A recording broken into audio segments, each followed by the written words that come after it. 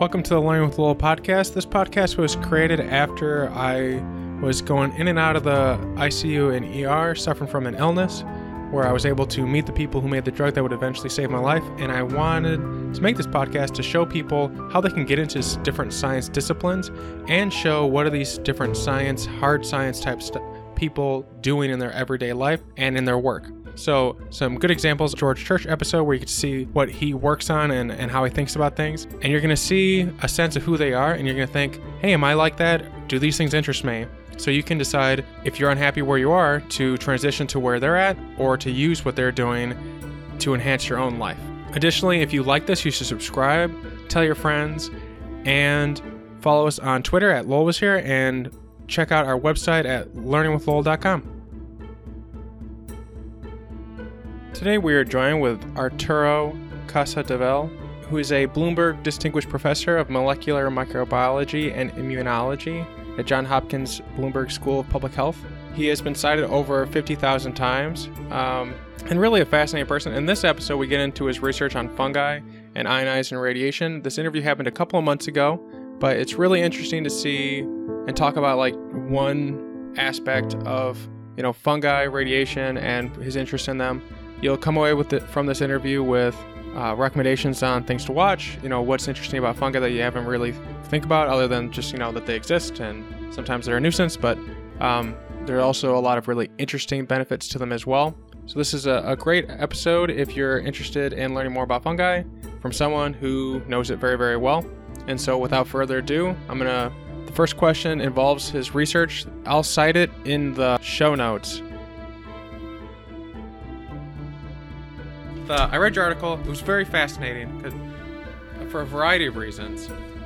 The one thing I'm really curious about is this idea that when there's more radiation than normal, it seems that they will grow melanin. They grow faster. They grow faster, and then they also grow melanin. Or the way I read it, maybe I misread it, but the melanin isn't on the surface before the radiation. But then no, the melanin is often constitutive. It's there, and the way to think about melanin is think about this pigment. Mm-hmm. That the reason that it's black is because it absorbs all light, but that absorption carries into the high energy radiation. Mm-hmm. So what we think is happening is that this pigment allows it to capture it, and then some of that radiation then can be used for biologically useful energy. Have we figured out how it's able to do that on like a genetic level or on a deeper level? Do we understand the process? Are we still in the figuring out and tinkering with it to figure out the actual? So the capture of the radiation part it's not at the genetic level. That would be at a physical level. Yeah. It would be at the level in which these very complex structures are able to interact with high energy electromagnetic radiation, and when they do so, we have shown, for example, that melanin is a stable free radical. That is, free radical population becomes altered mm-hmm. and increased, so it can clearly interact with high energy electromagnetic. The exact mechanism is not known, but there is overwhelming evidence that it does. And there is also evidence connecting it to reducing something called NAD, which is a biological compound that can be used as an electron acceptor, electron donor. And so the pieces are all there. So the way to think about it is this high energy radiation hits melanin. Melanin is altered. It allows it to reduce some biological compounds that then are used for energy. Do you think there's like a convenient equation as photosynthesis? It has like that long stream of things that it converts out. Well, do you think it has something like that, or is it a different type of process? So photosynthesis took decades to work out. Mm-hmm. We're not at that stage yet, but I do think that you can put the pieces in, although the details of the connections are just not there. That makes sense. I mean, I think the article that I read was not that long ago. I think it was like under 5 years. So it usually takes a while for things to go through. Did you I suppose a question I was interested to hear about is like, did you know that this is something that you were going to find, or was it completely just exploratory and like, oh, well, this is weird, and then you started digging into it? So I want to acknowledge my collaborator, Katerina Darachova. She's now at Saskatchewan University. This work was all done in collaboration with her, and I want to make sure that she totally gets the credit for what was a very demanding set of experiments that she worked out. But the idea came, if you could say, is where does the idea come? The idea comes from the finding that the damaged reactor in Chernobyl has been colonized by black fungi. Mm. And this was an unexpected finding because it's a very high level of radiation. So the original idea was, oh, gee, maybe the melanin is protecting against radiation, and this is why you have all that melanin, all those black fungi growing on the walls and all that. So we looked at that, and that could not be the explanation because it turns out that fungi are already very resistant to radiation. So what appears to be a very high radiation for us, for them, this is just not a big deal. So the question is, was there another explanation? And that led to the idea that, well, melanin absorbs all this light. This is why it's black. Maybe it is also absorbing some of this high energy radiation, and then those experiments were done. Mm-hmm. So the idea was Chernobyl, mm-hmm. the finding of black fungi. The original thought was that it was shielding, but when that was not the case, when we evaluated the potential for growth. Was it found in I think it's called the elephant's foot, like the deep within the reactor where it's like this weird slag of, probably not describing this very well, but it's like this thing of uranium where it kind of looks like an elephant's foot, and if a person looks at it for more than if someone can see it and like look into it, like it'll kill them in a couple minutes because of how strong the radiation is. Yeah, it's just for us is you get lethally radiated, but some of this stuff was published by Russian investigators, and by some of the investigators. Apparently, the robot was sent into the area and it sampled it. Mm-hmm. But if you go into the web and you put in Chernobyl fungi reactor, and you look at images, you will see that there are some grainy pictures of what this kind of looks like. But I don't know the answer to your question. I don't know if you find it within the reactor itself. I do know that black fungi have been found in the wastewater of some reactors, in the radioactive water reactors in commercial facilities. So there is other areas in addition to Chernobyl. A second ago, you said that the original thought might have been something like shielding, that the melanin acts like a shielding, but apparently that's not the case. Like I imagine the radiation keeps going through; they just get some of it as energy. If them is that the right way to think about it? So the answer is that melanin does shield, but the reason that that's not the case, we don't think that was the explanation, was because the fungi are by themselves highly radio resistant. And the type of radiation fluxes that you see in the reactor area are simply not to kill them. So we thought there may have to be another explanation. That makes sense. That if you were to, I was trying to conceptualize things with experiments in my head. If you were to take some of this fungi and wrap it in a box and throw a Geiger counter inside of it, would stuck it in the same scenario, would it be less lethal on the inside? I guess is the question I'm trying to ask. Could you test out to what extent it is able to shield? Yeah, that has been done. In fact, we have published quite a bit on that. The melanin has a shielding capacity that's about half of lead. That's the way to think about it. Oh, wow. Right. So if you needed, if you took a slab of lead and you made it twice the width or twice, that will give you the same amount. It's quite significant. Yeah. Lead's the gold standard. Right. I've been doing a lot of research into space, and ionizing radiation is one of the big things that they're looking at. And lead is one of the options that they have, but it's not a good option because you need a foot and a half of it to stop the radiation, and it's really expensive to put up. I think it's for one of the modules that's the size of the International Space Station. I don't know if you're a fan of space, but for anyone who's listening. I am a fan. I know, I follow. In fact, one of the things that we've been thinking is that, fungi could be used to shield. Yeah. And the beauty of fungi is that you can grow them when you get up there. Mm-hmm. Yeah. So in a way, you don't have to ship the whole thing. Once you're in orbit, you can think of this fantasy scenario in which you can grow the fungi in place. They could use the radiation to enhance their growth, and then they could provide you with shielding. So you could have the best of both worlds. Mm-hmm. You don't have to ship the lead up. Yeah, that's one of the things that I've been thinking about as well. When I originally came across your post, because this idea that it's really expensive. Like one of the little modules that you'd see for the ISS to put enough lead up would be like $200 billion. So like if you can grow it in space, as long as it doesn't cost $200 million, like you're saving money. And then even if you had to ship it up, I imagine, is it less dense? I don't know. That's maybe a question for someone who knows space transport numbers. I mean, it's easy because a friend of mine just sent me a link. I'm happy to send it to you. Of Mars astronauts might wear spacesuits made of fungi. Mm-hmm. So other people are picking up on this and are thinking about the same thing. Oh, excellent. I want to look it up right now. I'll send it to you right now. Thank you. Hopefully, Lowell. Yeah. Yep. You can click on it. It doesn't have a lot of details, but just people are picking up on this. Mm-hmm.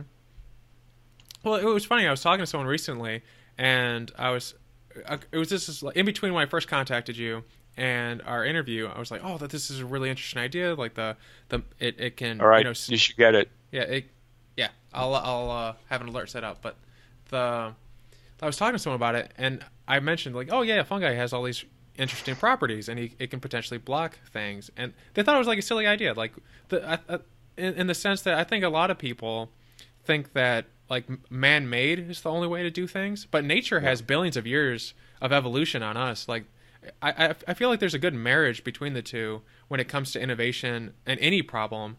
Even with what we're doing now with AI or any of the advanced technologies that are coming out, like they're mirroring human evolution, like how the brain is working. It's not just like sometimes the at least when I was talking to this person, I don't know if you've gotten the same sense for people, but it seems that there seems to be a little bit more of a shift where we're using nature and what we can learn from nature to build and innovate in really interesting ways. I mean, nature has solved a lot of these problems. Yeah. In the 3.5 billion years that it's been on the Earth. The early Earth was a lot more radioactive than it is today, and yet life flourished. And melanins are ancient pigments. So, to me, all the pieces are there. Yeah. Is the melanin uniform in utility in this way? So like the melanin in our skin has the same effect, or is it only presumably, except that we only have a little bit compared to the amount of the fungi. Fungi are really, you get layers of this stuff on the outside. It's remarkably amount. Mm-hmm. Could you supercharge it? Like, could you add more melanin to it? Yes.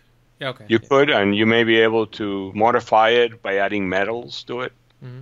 There may be a lot of things that could be done on this. Yeah. I've been reading, I think a lot of people are familiar with synthetic biology in terms of bacteria, but I've been seeing more and more research coming out on fungi, but like you would think that they would be just as effective as bacteria because like they can grow and they're really hard to kill. I think is like I don't know if you're familiar of this movie. Like this movie conceptualized what I'm trying to get across, but it's called Nazca and the Valley of the Wind. It's like the world is irradiated and like the fungi come back and like clean it up. It's a lovely movie. I don't know if you're no, I haven't seen it. if you have a family or something, like I'd suggest it. But if you have time and you want to see a film that came out last year in which I'm interviewed extensively, but it's called The Kingdom. The Kingdom. The Kingdom, and it won the Best Science Award for last year. The best film in all science film. And it's got, I actually learned a lot that I didn't know, even though I've been working with fungi for 30 years. It's very, very well done, and it discusses a lot of theories involving the fungi on the early Earth. Mm-hmm.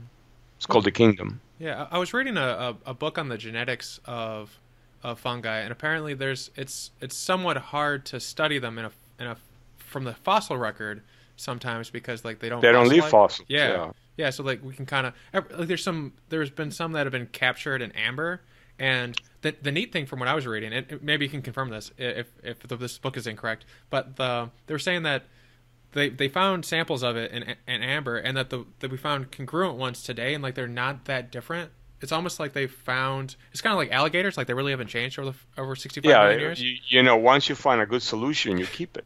Yeah. But yeah. I guess turn it back to more about you.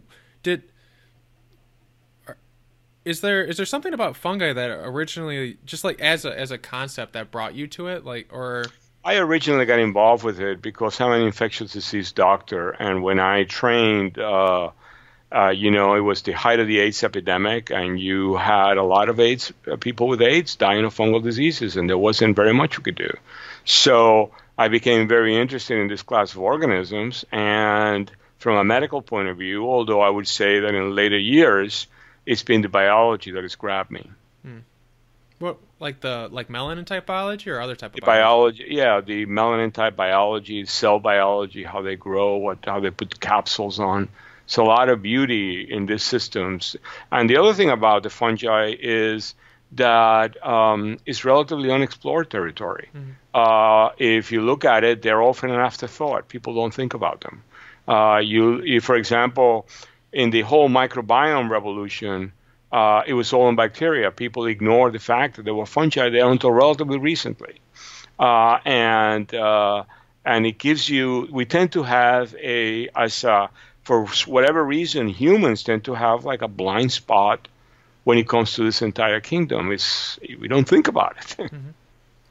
Which is weird because the first antibiotic came from, I mean, other than the stuff that's on the top of honey.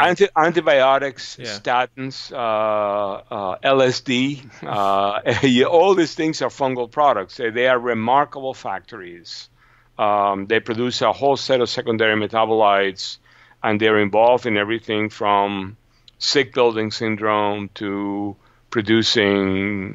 without the fungi, matter will accumulate very rapidly. They are the major degraders in the environment. It's not bacteria, it's the fungi. If you have a compost pile, the compost pile gets eaten up by fungi, not by bacteria. There are bacteria there, and the bacteria are helping, but when you look at the relative contribution to the degradation of matter, if there were no fungi, all the cycles will break down right away, because there would be no way to get the carbon back, carbon cycles, nitrogen cycles, all that. They're critical aspect on life.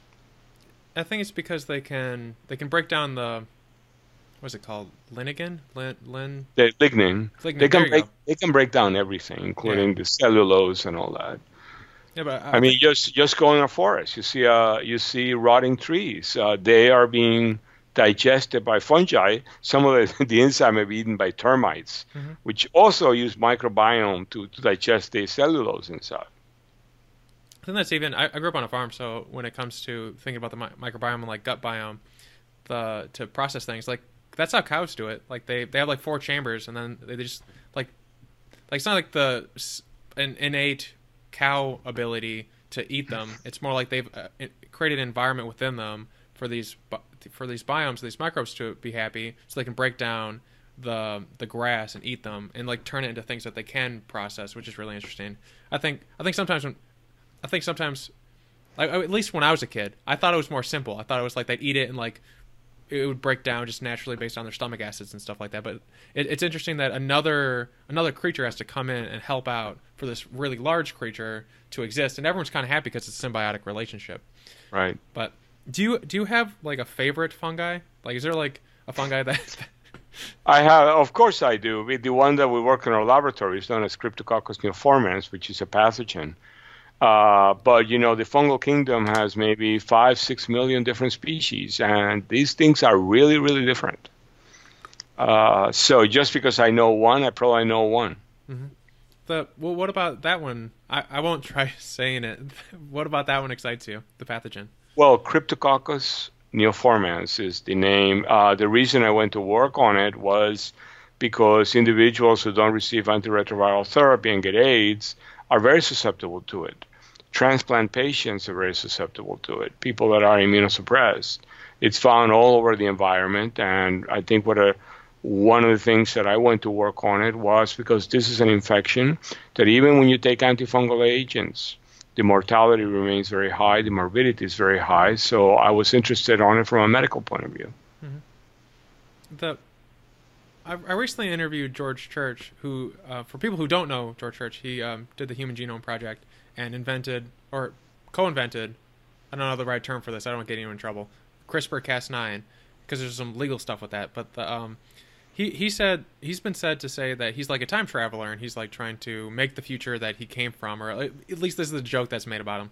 And so I'm always curious about what's the future people are trying to build, and if you have like a window 5-10 years in the future, what are you doing today that's gonna make that future that you want to have happen exist, if that makes sense? So like, what does the future look like in the world that your research is able to have a positive impact on?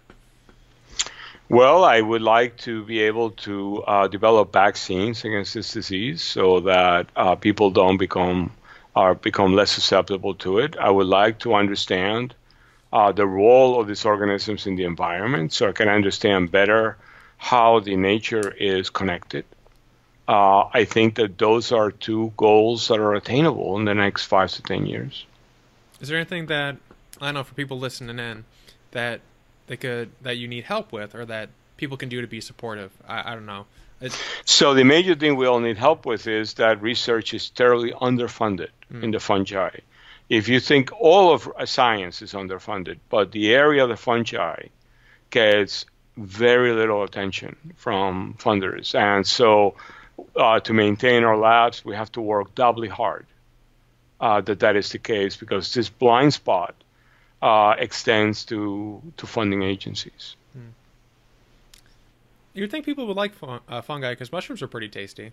Like I see a lot of my friends eating mushrooms. You think they would just be like, oh, a type of mushroom, and they'd be happy. I mean, I love mushrooms too, but that's a different, that's a completely different sphere. I mean, that's food stuff, and I'm sure that that is sustainable by the fact that we use them and we pay for them, But basic research, even on the food stuff, is hard to come by. Yeah, the point I was trying to say is that maybe the idea that people see it a lot, they would be less reticent to like support it with funding. But I see your point. It is different spheres. I think I was really interested in this idea that it can block radiation and that it can survive in these really hostile environments, and that it's one of the kingdoms that we didn't really know existed for the longest time. I think it became a kingdom in the 60s or 70s, maybe the 40s. I don't remember, but people used to consider them plants. Yeah, and then they diverted it based on how they get energy source. Like plants are straight from the sun, where fungi seem to have a more diverse palette for how they get, and in some cases radiation, as you found. Are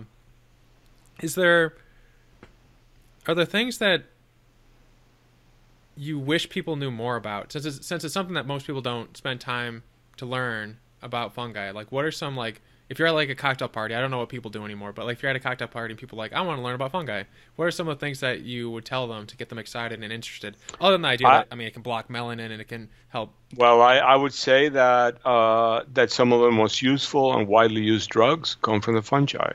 Think about the statins that are used to lower cholesterol. Mm-hmm. Think about antibiotics. The majority of them are made by fungi. If you want to get excited about in a cocktail party, you cannot have a drink without the fungi. Mm. They are the fermenters that give you your alcohol in wine. Yeah, the yeast, right? Right. The amazing thing is that they affect all our lives. They produce tremendous benefits, and yet we don't make the connection. Mm-hmm. I don't think people are sitting in a cocktail party and sipping their expensive wines or something like that and thinking, this was fermented. there was a fungus fermented this stuff. Hmm. I'm a big fan of honey, and the fun fact I tell people, which is similar to this, is that honey is bee vomit. You know, but like people, Wow. Yeah. people eat it. You know, it's like a lot of the stuff we eat is like the organism doing his thing, and it's like the remnants. But no, I'm a big fan of microbrewing. I haven't been able to do it myself, but I've been researching enough so that one day I can do it. But do you do any of that? Like the take what No. you've learned and you don't? Okay. No, no, I haven't done it. I'm at a stage in which if I need a good bottle of wine, I just buy it. Okay. Is there, because a number of the scientists I've talked with, and this is just an interesting thing, I'm trying to see if there's this commonality in all scientists, but a number of them also do some type of art, like some type, like Einstein, he was a violinist, and a couple other people were painters. I don't know if you were an artist in any way, other than the So doodles on the backdrop. so it's interesting. I mean, my art is not worth anything, but I have taken to doing watercoloring for my slides. So when we have a result, I try to make a watercolor out. You know how you make a PowerPoint? Hmm. Well, I try to make a watercolor, Hmm. and it's a lot of fun. And it just makes it different. Hmm. It's very relaxing to sit there and try to imagine a macrophage eating a cryptococcus, or to try to draw a cryptococcus in some way. But it's a lot of fun. Hmm. And I imagine it makes it a little bit more, I mean, less tedious. Like sometimes when you're making slide, on my side, I've presented at conferences, and sometimes it gets a little tedious when you're like making them. So I imagine it makes it a little bit, like you're saying, a little bit more fun, a little bit less like adding the numbers up. Which I mean, It's numbers kind are of important. relaxing, Yeah. although you can't delete after you after you took the piece of paper and put on all your watercolors, and it may not look right. Correcting it is not that trivial. Hmm. It's almost easier to start a new one. Yeah, that's true. I have you always been? I don't know how good the images are. I can't picture one right now. But have you always You can been? find me on Twitter. I tweet them occasionally. There you go. Have you always been good at that type of thing, or did you? Now, I wouldn't even consider myself good at it. I just complete amateur. It's just that, sometimes just taking a watercolor and drawing it, it's relaxing. Hmm. It makes your talks differently, and you're able to highlight something. And it's many ways, you can capture things that are just often too hard to do it in a PowerPoint slide. Hmm. It definitely makes it more interesting. Like I think sometimes like people reuse the same images or like the cell body when they're talking about the cell body. Here's the normal cell body, and then I think people kind of get into that like droning sense, like oh the familiar. So then they start thinking about how they're gonna make dinner tonight or something like that. So it keeps them interested. Like oh this is an interesting watercolor, and it can't be that bad. I mean people are able to look at it and be like I know what this is. Like if it was like horribly like Picasso-ish or something. All I'm saying is like you can't be that bad. Like you said, you're an amateur, but at the same time, like it's good enough to convey the message, which is That's hard. right. That's how I use it. Yeah. So I use it for relaxation, and I use it to make my talks a little different. Hmm.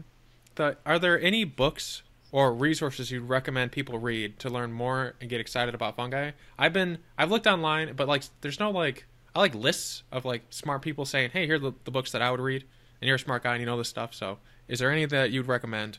I Because this is recommend fascinating. I recommend 1 hour with the Kingdom. Okay. Yeah, that's definitely. I'm gonna watch that later Yeah, today. I recommend that. I think that if I can tell you that I learned stuff and that it was incredibly well done, that gives you a big introduction. Mhm. Anything else like other than In reading? fact, I had friends who had seen it. It's been in on some of the airlines Hmm.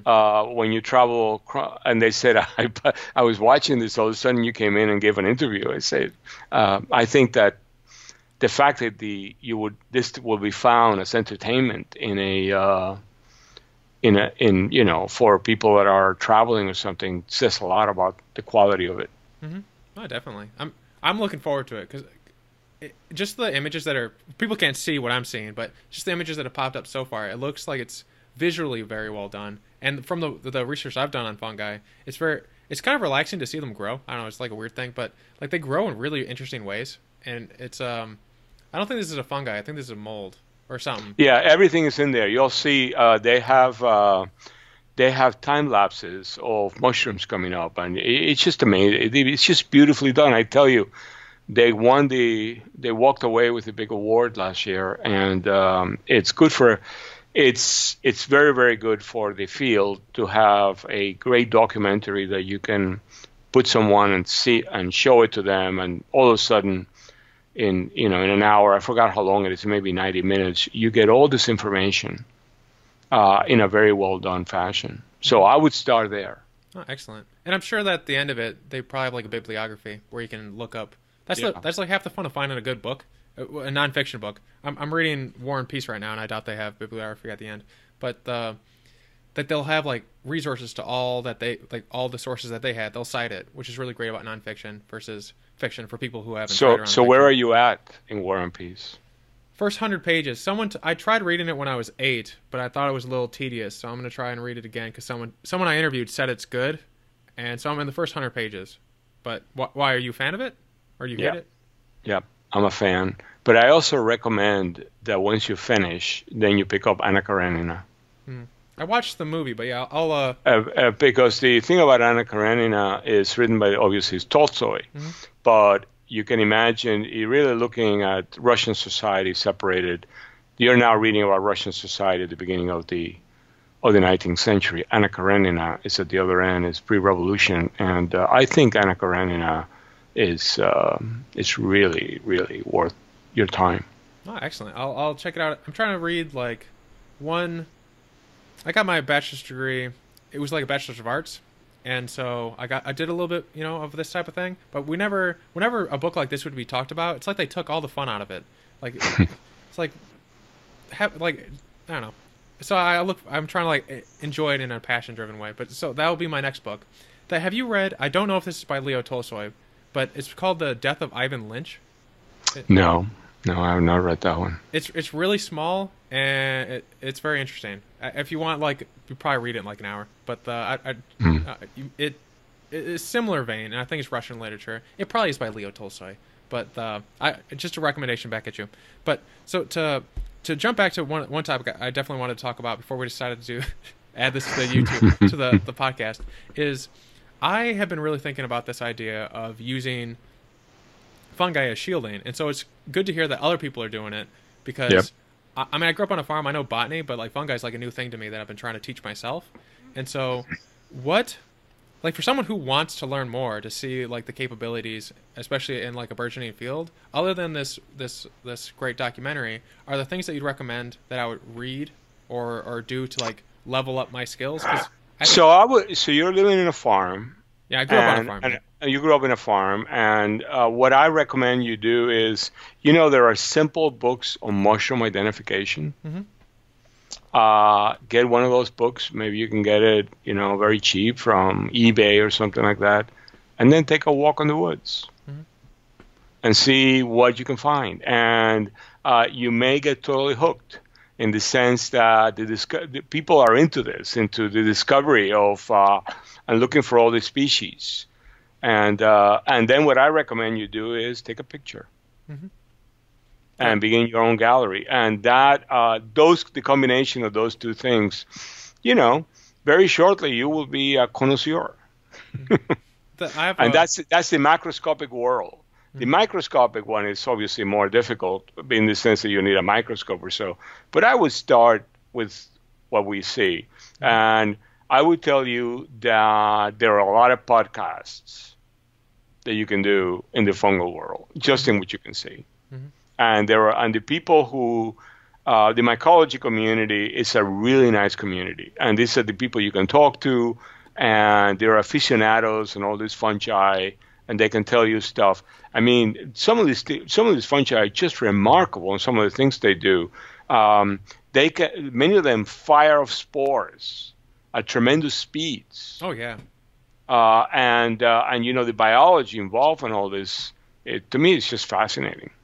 I think one of them was like Mach 8. Like it like went like really fast. Like when people think of speed, they think of like maybe like a couple miles an hour, but I think it went like ridiculously fast. I remember that.